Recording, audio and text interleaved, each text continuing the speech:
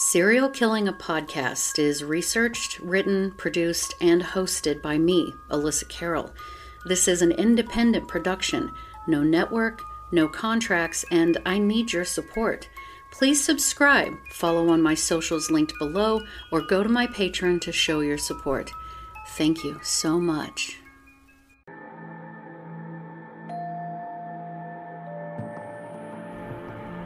From about 15 years on up, a great deal of my thoughts were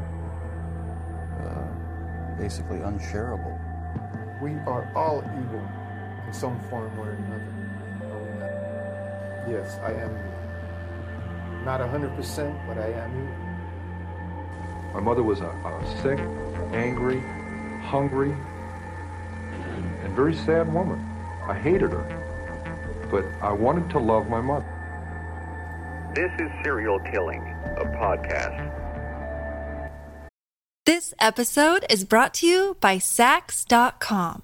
At Saks.com, it's easy to find your new vibe. Dive into the Western trend with gold cowboy boots from Stott, or go full 90s throwback with platforms from Prada. You can shop for everything on your agenda, whether it's a breezy Zimmermann dress for a garden party or a bright Chloe blazer for brunch. Find inspiration for your new vibe every day at Saks.com. Hello again, and welcome to Serial Killing, a Podcast, where we sometimes veer off the serial killer path to delve into other topics within our beloved true crime community. Special thanks to my patrons who voted for this episode and who get early access to each podcast. Thank you so much. You are truly appreciated. Today's podcast was voted for by patrons and will be on another artist, Richard Dadd. Baczynski was such a huge success, I figured we can sprinkle these in from time to time, guys. Ready? So let's get started.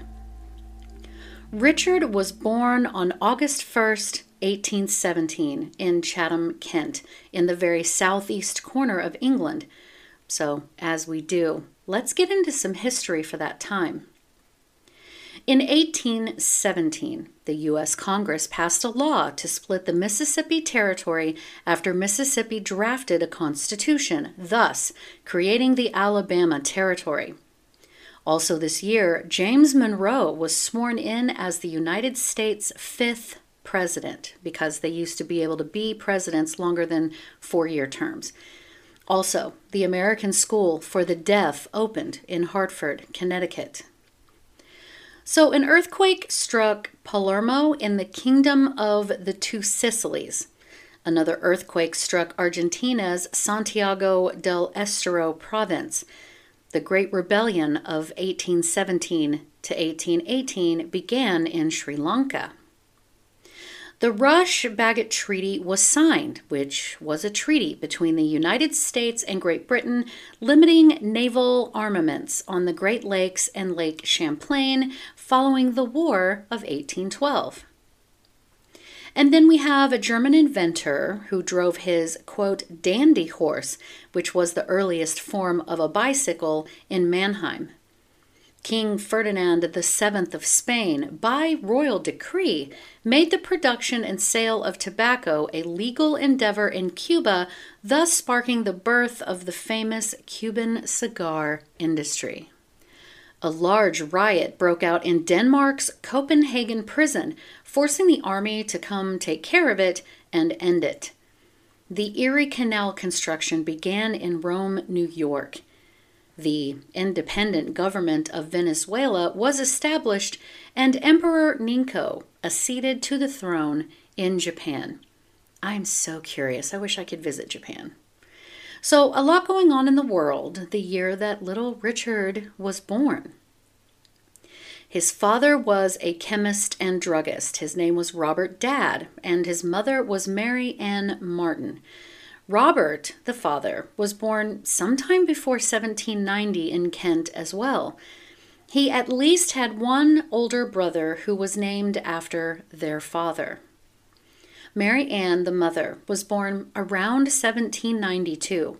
Her father was Richard Martin, and he was a shipbuilder, and her mother's name was Sarah. Mary Ann and Robert were married in 1812, and they went on to have 7 children together. Richard himself was number 4. Mary Ann gave birth to a baby boy in 1823, and this would also be the year that she would unfortunately die. So it's highly possible that she died during childbirth, as this would not have been necessarily uncommon for the times. Richard was just 6 years old when his mom died. So taking a quick moment to look at that, right? We know that losing a parent earlier in life can negatively impact a child's self-esteem, psychosocial well-being, sleep, stress levels, sadness, mental health, behavior, education, and physical health. Although young children may not fully understand the permanence of death, their development may suffer from having lost an attachment figure, especially a mother. So let's keep that in mind, okay? Now, at some point after, Robert, the father, married a woman by the name of Sophia Oakes, and together they had 2 more children. So Robert had a total of 9 children. When he was old enough to begin school, he attended King's School in Rochester, Kent. Sources stated that this is the 2nd oldest school in the UK, founded in 604 AD. Mind blown, guys. Can you believe that? That's freaking old. The oldest is said to be King's School in Canterbury. And while he was there, as he got older on up in grades, it was noticed that he had a rather impressive talent for art and painting in particular. Because of this talent, at 20 years old, he was admitted to the prestigious Royal Academy of Arts, located in London, 1 hour west from his hometown. But for the UK, that's quite a distance. Now, the Royal Academy of Arts is an independent, privately funded institution led by eminent artists and architects. Its purpose is to promote the creation, enjoyment, and appreciation of the visual arts through exhibitions, education, and debate. It does not receive funding from the Crown or the state. It operates as a charity, which surprised me. So at the age of 23, Richard was awarded the Medal for Life Drawing in 1840. He also won awards for his architectural drawings as well, but it was said that Richard much preferred painting landscapes and Shakespearean scenes. He also drew a self-portrait of himself in 1841. Now, if you guys are just listening, I highly recommend you look up his work, right? But if you are watching the video, this is where you would see that self-portrait. I mean, his art, amazing, amazing. Now, due to his obvious talent, in 1842, he was commissioned to do the illustrations for the Book of British Ballads. Also in his early 20s, he and a group of artists such as William Powell Frith, Alfred Elmore, John Phillip, Augustus Egg, Edward Matthew Ward, and Henry O'Neill all formed a group they called the Clique. This group has been described as, quote, the first group of British artists to combine for greater strength and to announce that the great backward-looking tradition of the Academy was not relevant to the requirements of contemporary art, end quote. It was at these meetings that they would do all manner of things that young, semi-wealthy, or decently well-to-do young men did. They also read kind of poetry, maybe risque poetry, but mostly they would produce drawings on the same subject and ask someone who was not an artist to judge their works and how they did. And this group stayed together for a few years, and all of the artists, save Richard, were later successful members of the Royal Academy of Arts. Why, do you ask? Well, we're getting to that. But it was said that out of all of the artists in the clique, he was considered the, quote, leading talent, which I think speaks volumes. So during this time in Richard's life, one of his father's friends, a Scottish artist by the name of David Roberts, had returned from a trip to the Holy Lands of the Middle East as well as Egypt. David had always been impressed with Richard's artistic abilities and suggested to his friend Sir Thomas Phillips that he take Richard with him on a trip to the Middle East that Sir Thomas was currently planning, or at the time planning. And David knew that Sir Thomas needed someone to go with him to record and draw what they saw during the trip. So in July of 1842, Richard joined the trip and was taken through Greece, Turkey, Syria, Israel, Jordan, and on into Egypt. And he sketched what he saw: groups of camels in Syria, food vessels, the turbans they wore and what color, mosques, citadels, temples at Luxor, you name it. And even in his quick sketches, you can see the level of detail he was able to take in while looking at the buildings and the subjects. Very little went unnoticed by Richard. But as much as he was just visually drinking in all of the little oddities and the little costumes, Sir Thomas was more ready to move on from place to place. By November, so 4 months into the journey, sources stated that they had spent a long and difficult 2 weeks in southern Syria, passing from Jerusalem to Jordan and returning across the Engadi wilderness. Richard told Sir Thomas that he simply could not sketch while on horseback, which I think we could all sympathize with. And by the time they would stop in camp, it was really too dark to sketch anything. Remember, no real cameras or cameras in their extreme infancy, no big camping LED lamps, none of that, nada. He had to sketch in the moment, from memory, and by campfire only if it were at night, so not really ideal for an artist. Now, according to Professor Graham Yorston, he wrote to a friend about this part of the trip, Richard did, and he said, quote, "The excitement of these scenes is enough to trouble a weakened mind. I have lain down at night with my imagination so full of vagaries that I have really and truly doubted of my own sanity." End quote. And what he was saying was that he felt that his mind was beginning to break a bit. There was an inexplicable and unexpected change in his thoughts, and it was troubling him a bit. He was cognizant enough to know something was wrong. Now, the people around him have said that this change in Richard came on very suddenly.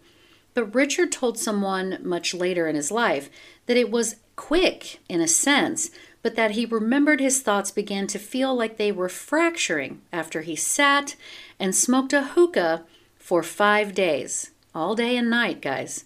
Now, what was he smoking in the hookah? I mean, I suppose it could have been tobacco, and we can certainly hope that it was, but it was also very common for people to be smoking hashish or opium, and it is highly likely that he was smoking at least one of the two. Now, for those that don't know, okay, some people not privy, hashish comes from the cannabis plant, so I think everyone understands the effects of that, right? Opium is extracted from the poppy plant, much like morphine, so there is also that. Regardless, he said that while he was doing this, he began to feel like the bubbling sound coming from inside the hookah was trying to communicate with him. The sound was communicating. The people around him described him during this change as being increasingly delusional, violent, and saying that he was under the control of Osiris, the Egyptian god. But at the time, they thought that perhaps he had sunstroke, which we now call heat stroke. He complained of headaches and feeling a bit of both anxiousness and depression. This episode is brought to you by Sax.com. At Sax.com, it's easy to find your new vibe. Dive into the Western trend with gold cowboy boots from Stott, or go full 90s throwback with platforms from Prada. You can shop for everything on your agenda, whether it's a breezy Zimmermann dress for a garden party or a bright Chloe blazer for brunch. Find inspiration for your new vibe every day at Sax.com. But it became serious enough that Sir Thomas decided, they'd better head back. And as they traveled up through Italy, Richard's mental state was getting more intense, much, much worse. They specifically noted that any discussion that involved any level of religion or politics would not be tolerated by Richard. And I say, hear, hear. Honestly, those two topics, gross. It was said that as they passed through Rome, Richard became nearly overwhelmed with the urge to attack the Pope. Thank God he did not. Now, Sir Thomas noted that as they got up into Paris in the spring of 1943, everyone knew Richard wasn't suffering from too much sun. They knew that something was most assuredly wrong with him. Sir Thomas actually told Richard that he should probably be seen by a doctor. But again, according to Professor Graham Yorston, he left the group and showed up in London just kind of randomly. He settled into a place to live and apparently adopted a strict diet of eggs and beer. He spent his time painting, intensely painting, and sketching. So the locals, his neighbors, could tell that something just wasn't quite right with Richard, right? So his conversations with people became increasingly difficult to understand, and he expressed bizarre beliefs. So someone got a hold of his father. Someone got a hold of Papa Dad. His father then sent him to be seen by Dr. Alexander Sutherland. Now, the good doctor said that Richard was suffering from, quote, an aberration of the intellect, end quote, and said that he needed to be admitted into an asylum. But Robert, the father, didn't want to do that to his son, and, with good reason. As we're all pretty acquainted with, the idea that mental asylums back in the early to mid-1800s were no joke, right? According to Science Museum, quote, the Victorian mental asylum has the reputation of a place of misery where inmates were locked up and left to the mercy of their keepers. But when the first large asylums were built in the early 1800s, they were part of a new, more humane attitude towards mental health care.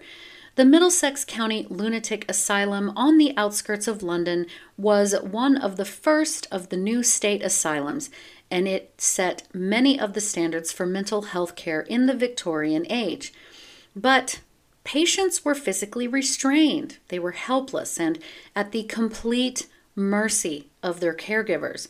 And some of the asylums were okay, right? A lot of them were not.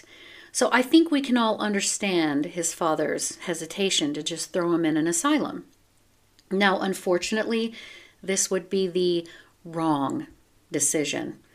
It was said that the family whisked him away to the more rural village of Cobham for the little rest and a little bit of peace. It wasn't far from where he had grown up, and he had always loved to draw the scenery there.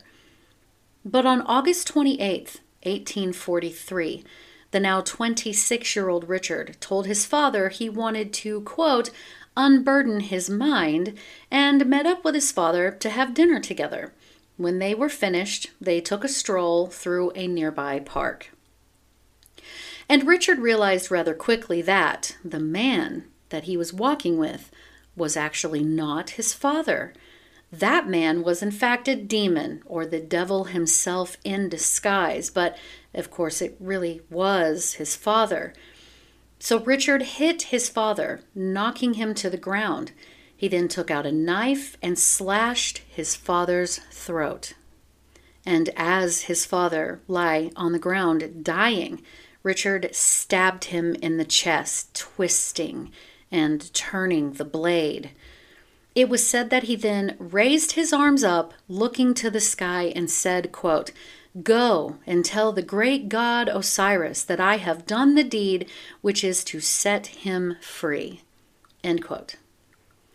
After this, he grabbed his passport, didn't bother to change his clothes, and fled to Dover and hopped on a ferry over to Calais, France, which, by the way, I looked it up, I get curious, it's about an hour-and-a-half ride. That's it. From England to France, hour-and-a-half on a boat. Robert's body was found early the next morning. The authorities searched Richard's apartment and found sketches that he had done of his loved ones with their throats cut. So Richard's next mission was allegedly to eventually arrive in Vienna, Austria, so that he could then go on to murder Emperor Ferdinand I. Somewhere near Paris, while riding in a stagecoach, he became convinced the stars above were telling him to slit the throat of a fellow passenger, and he actually attempted to do so, but was thankfully overpowered and the police arrested him. He explained to them that he was the artist Richard Dadd and that he was a wanted man for murdering his own father. He was taken to an asylum in Fontainebleau while they were getting things together to send him back to England to face his crime. He was in that asylum for about 10 months, and it was said that he didn't paint at all during this time. Now, while there, the doctor that tended to him stated that Richard was suffering from, quote, homicidal monomania, end quote, due to excessive work and not getting enough sleep, quote, unexpected disappointments, and so on.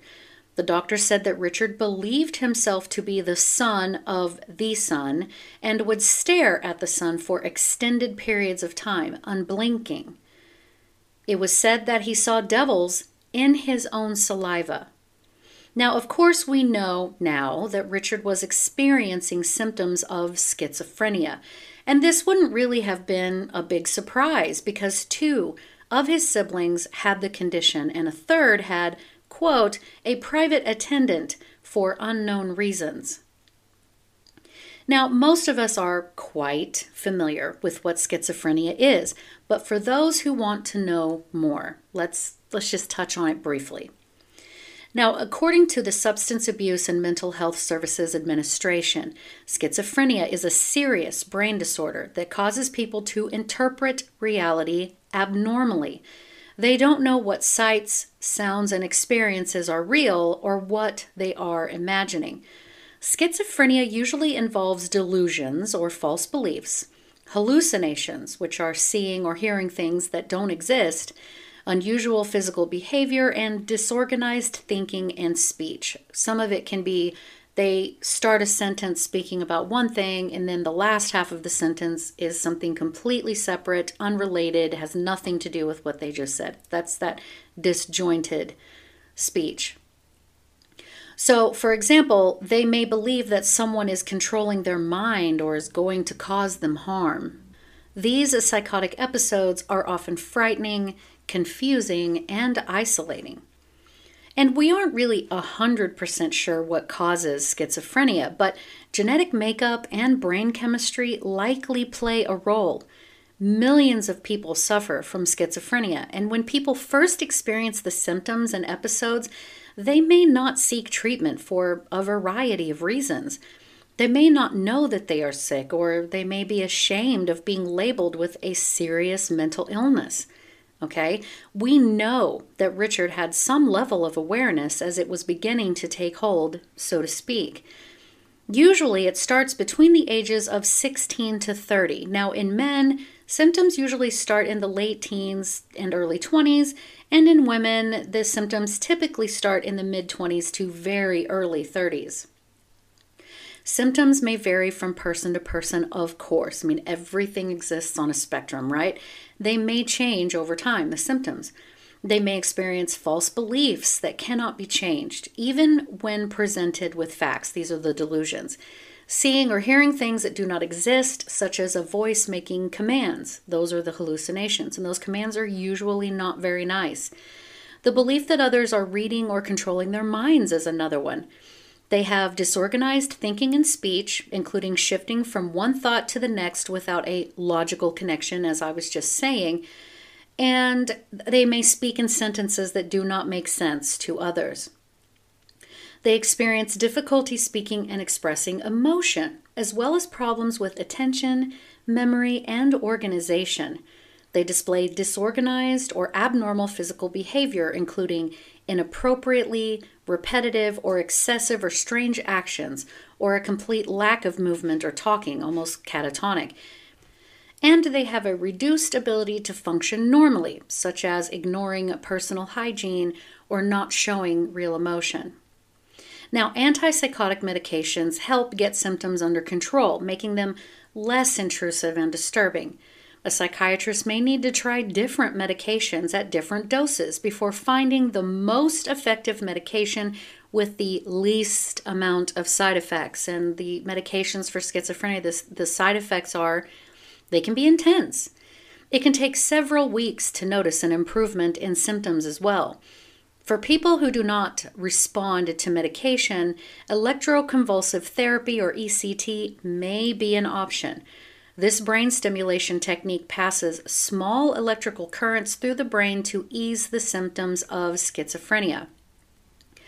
But we must remember that this was long before the treatments that we have today. So, Richard's trial was in 1844 in Rochester. As his charge was read, Dad argued, quote, "You say I am the murderer, you B.Y. villain," end quote. Again, a little nonsensical. But he was ultimately found to be criminally insane, which was a diagnosis that saw him institutionalized in an asylum rather than being thrown in prison. At this moment, Richard's loss of autonomy coincided with the end of his time in Kent. He was then sent to the criminal department of Bethlehem Psychiatric Hospital, also known as Bedlam. Now, this place already had a reputation. Bethlehem, again, is a psychiatric hospital in London. Its famous history has inspired several horror books, films, and TV series. It was founded in 1247 under the rule of Henry III, and the original location was in the parish of St. Botolph, Bishopgate's ward, just beyond London's Wall, and where the southeast corner of Liverpool Street Station now stands. So any of you living around in that area, there you go. It was first used as a facility for the insane in 1377.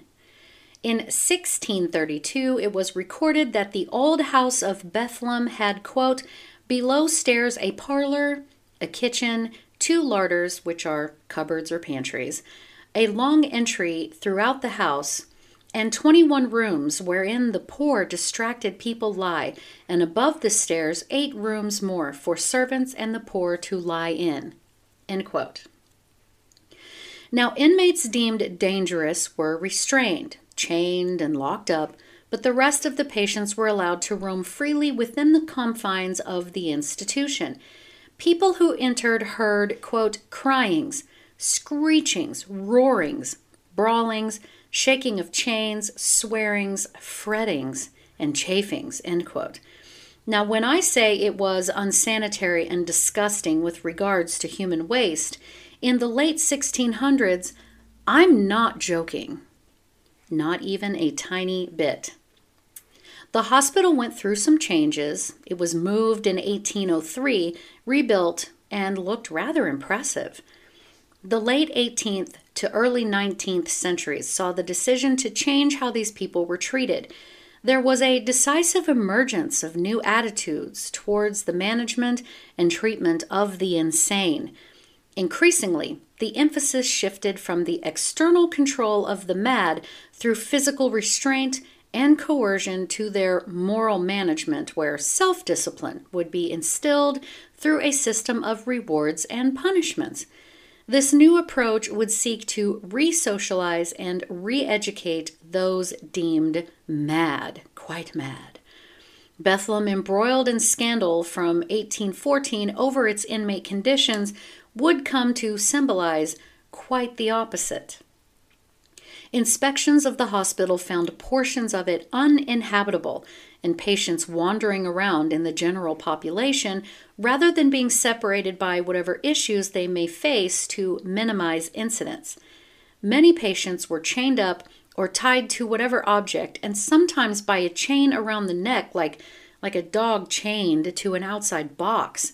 A lot of them were naked and sitting in their own filth. Now, an American military man who was housed there for many years was observed by a visitor who said, quote, it's kind of a long quote, "A stout iron ring was riveted about his neck, from which a short chain passed to a ring made to slide upwards and downwards on an upright, massive iron bar, more than 6 feet high, inserted into the wall.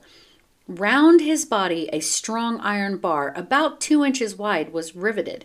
On each side of the bar was a circular projection, which, being fashioned to and enclosing each of his arms, pinioned them close to his sides. This waist bar was secured by 2 similar iron bars which, passing over his shoulders, were riveted to the waist both before and behind. The iron ring about his neck was connected to the bars on his shoulders by a double link. From each of these bars, another short chain passed to the ring on the upright bar. He had remained thus encaged and chained for more than 12 years. End quote. Can you imagine? Now, during Richard's time there, it was fortunately a time of reform for the asylum. Dr. Alexander Morrison, who wrote the book, The Physiognomy of Mental Diseases, that's hard to say, was researching and observing patients to see if there would be a way to tell what kind of mental illness each patient was experiencing just by looking at their facial expressions. And it was during this research of sorts that Dr. Morrison used artists to draw the faces and expressions of the patients. One of the artists immediately recognized or otherwise knew that Richard was in that facility, and thankfully, Dr. Morrison allowed Richard access to art materials. And really, guys, Richard wasted no time and immediately began painting again. And although he was still in the throes and in the battles of his own mind, right, still sometimes being violent toward other patients, he was still always allowed to paint, which I personally think is kind of wonderful. Richard really didn't want visitors, and it didn't take too long before the outside world had all but forgotten about him. In Professor Graham Yorston's documentary, he stated that many of Richard's paintings that went for sale were sold under the title, quote, "The Late Richard Dad," as if he had passed away. But he hadn't. And his collection of The Passions, created throughout the 1850s, really shows his own interpretation of murder, agony, brutality, and betrayal. While murder is apparently self-explanatory, Richard himself never stopped believing that he had, in fact, slain the devil rather than his own father. In the painting itself, the figures represent the murder of Abel by his brother Cain. These works are still held in what is now the Bethlehem Museum of the Mind. One of the top administrators had this to say about Richard, even though he again had violent tendencies, quote, "He can be a very sensible and agreeable companion and show in conversation a mind once well educated and thoroughly informed in all of the particulars of his profession in which he still shines and would, it is thought, have preeminently excelled had circumstances not opposed." End quote. Richard still believed that Osiris had really been his real father. His delusions never really relented. In 1852, 35-year-old Richard created an amazing portrait of Dr. Alexander Morrison, which now hangs in the Scottish National Portrait Gallery. And so this kind of begs the question, did his severe mental illness affect his talent at all? Not really, guys. The paintings he did for the rest of his life still showed his incredible talent. Not all artists with schizophrenia's art stayed relatively the same, and we will eventually get to a few of those arts who most assuredly took on the extreme and the strange. But not Richard. Not really. He painted unimaginably detailed fantasy paintings, but it was said that the one thing you could kind of notice was that the eyes of the main characters became ever increasingly sort of staring off, dissociated, far off gazes and unfocused. So in 1855, Richard painted many watercolors called, quote, sketches to illustrate the passions, which include grief or sorrow, love and jealousy, as well as agony, raving, madness, and murder. In the 1860s, Richard painted one of his most famous pieces called, quote, The Fairy Feller's Master Stroke. And really, how does one describe this work? If you're watching the video again, then you're seeing it now. But for those who are just listening, it's really kind of hard to describe. He did work on this painting for 9 years, and he didn't actually get to complete it. There appears on the canvas small, intimate groups of people on what appears to be like a hillside or near some rock wall. All characters are in various dress. Some look quite medieval, and other in rather modern attire, at least for those times. Some are chatting amongst themselves, others are playing instruments. There are daisies painted sporadically, weighing more heavily on the right side of the painting. There are women with fairy wings, large, odd insects, including some very small people, and what nearly looks like Bilbo Baggins just sitting on a rock, kind of rolled into himself, his eyes wide and crossed, showing signs of confusion and distress. It is an amazing painting, to be sure. In 1864, Richard was transferred to the famous Broadmoor Hospital. In all of his years in asylums, it was said that he never felt any remorse for murdering his father. He stayed convinced that he had done the absolute right and moral thing by killing him. His belief that his father had been a demonic impostor never changed. It never wavered. He stayed having random outbursts of violence against other patients, but then would famously deeply apologize to them immediately after. And so he was classified as dangerous throughout his time at both the Bethlem and Broadmoor asylums, but this did not stop the hospital authorities from granting him considerable freedom. He was given his own studio at Broadmoor and allowed to use knives for carvings. He was also free to access the asylum grounds where he spent many hours watching the other patients play cricket. Richard continued to paint whilst he was confined, and in addition to his artworks, he also painted scenery for the entertainment halls and murals, all of which have now unfortunately been lost, much to my immense sadness.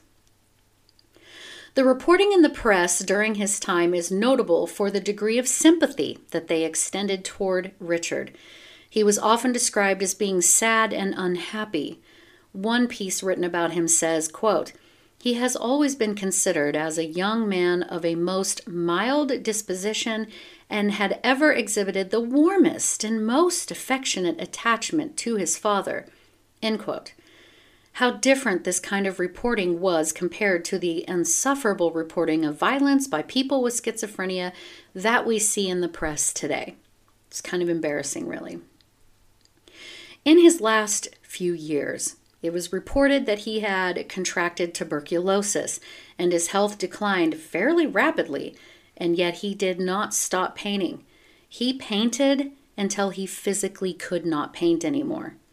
The illness made him lose a considerable amount of weight, and it was said that he ultimately died from tuberculosis on January 7th, 1886, at the age of 69. He is buried at Broadmoor. He had spent 42 years of his life in institutions. And now, a number of his artwork pieces are displayed in some of the most prestigious galleries in the world. He fell into moderate obscurity from his death until about the 1960s, when he was sort of rediscovered. And get this, Freddie Mercury from the band Queen wrote the song The Fairy Feller's Masterstroke based on Richard's painting. I happened to find out about Richard while watching a video on YouTube about talented artists who suffered with severe mental illness or other issues with the brain, and it really stuck with me because in this true crime line of work, We don't really get this kind of glimpse into their minds, whereas the artist can give us perhaps a small visual of what they see or experience in their mind's eye. I have always wondered what it would be like to see what they see, to experience what they do. And yet, there is a small part of me, a very real small part of me, that is a little scared of that experience. So, if you liked this episode, the severe mental illness and artists, or if you have suggestions for anything else, although my list is out of control, by all means, DM me on Instagram at serial_killing. You can come join the Facebook page, Serial Killing, a podcast fan page that was created by a beloved listener. I'm very active on both Instagram and the Facebook page.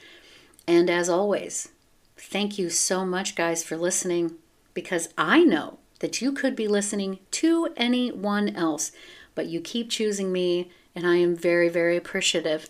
Thanks so much, guys. Have a great day. Anybody who killed more than 2 or 3 people was a mass murderer, and whether it was all at one place or over an extended period of time. And then in the early 80s, they came up with this differentiation called serial killing.